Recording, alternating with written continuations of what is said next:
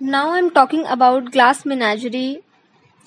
This is a novel. The title of the play suggests and informs that glass menagerie or the collection of glass animals that Laura keeps and which apparently is precious to her and is one of the central symbol of the play. It represents multiple aspects of Laura personality.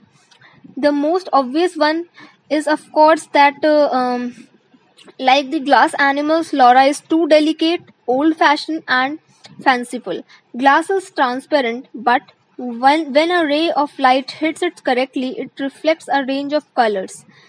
In the similar manner, Laura, who is usually quiet and bland regarding strangers, can become very interesting and delightful for those who choose to perceive her in the right light.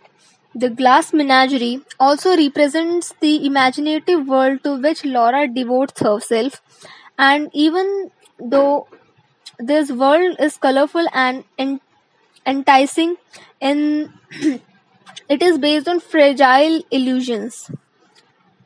The glass unicorn. Later on in the seventh scene of the play, Laura reveals that the glass unicorn is her favorite. She considers it to be unique and different from other because of its horn. She believes that, like, as she is crippled, so she believes that she is unique from other people. In the same way, unicorn that is having a horn is also unique, just like her. That is why that unicorn is her favorite. Laura too is peculiar as she is not like other girls. In this scene, the glass unicorn represents her differentness.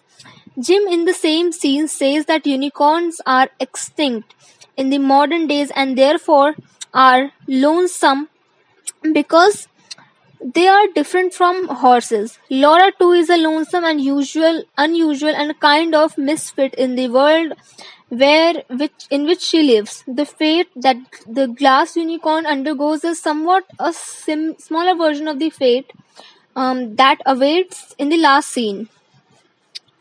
When Jim and Laura dance, which is followed by Jim kissing Laura, the horn of unicorn breaks and it becomes just like any other horse. Jim act of her kissing her has endowed Laura with a kind of normalcy, which normalcy is hurled up to suggest that it is impossible for her to be normal without a bit of self disintegration. Later, towards the end of their meeting, Laura gives the broken unicorn to Jim as a parting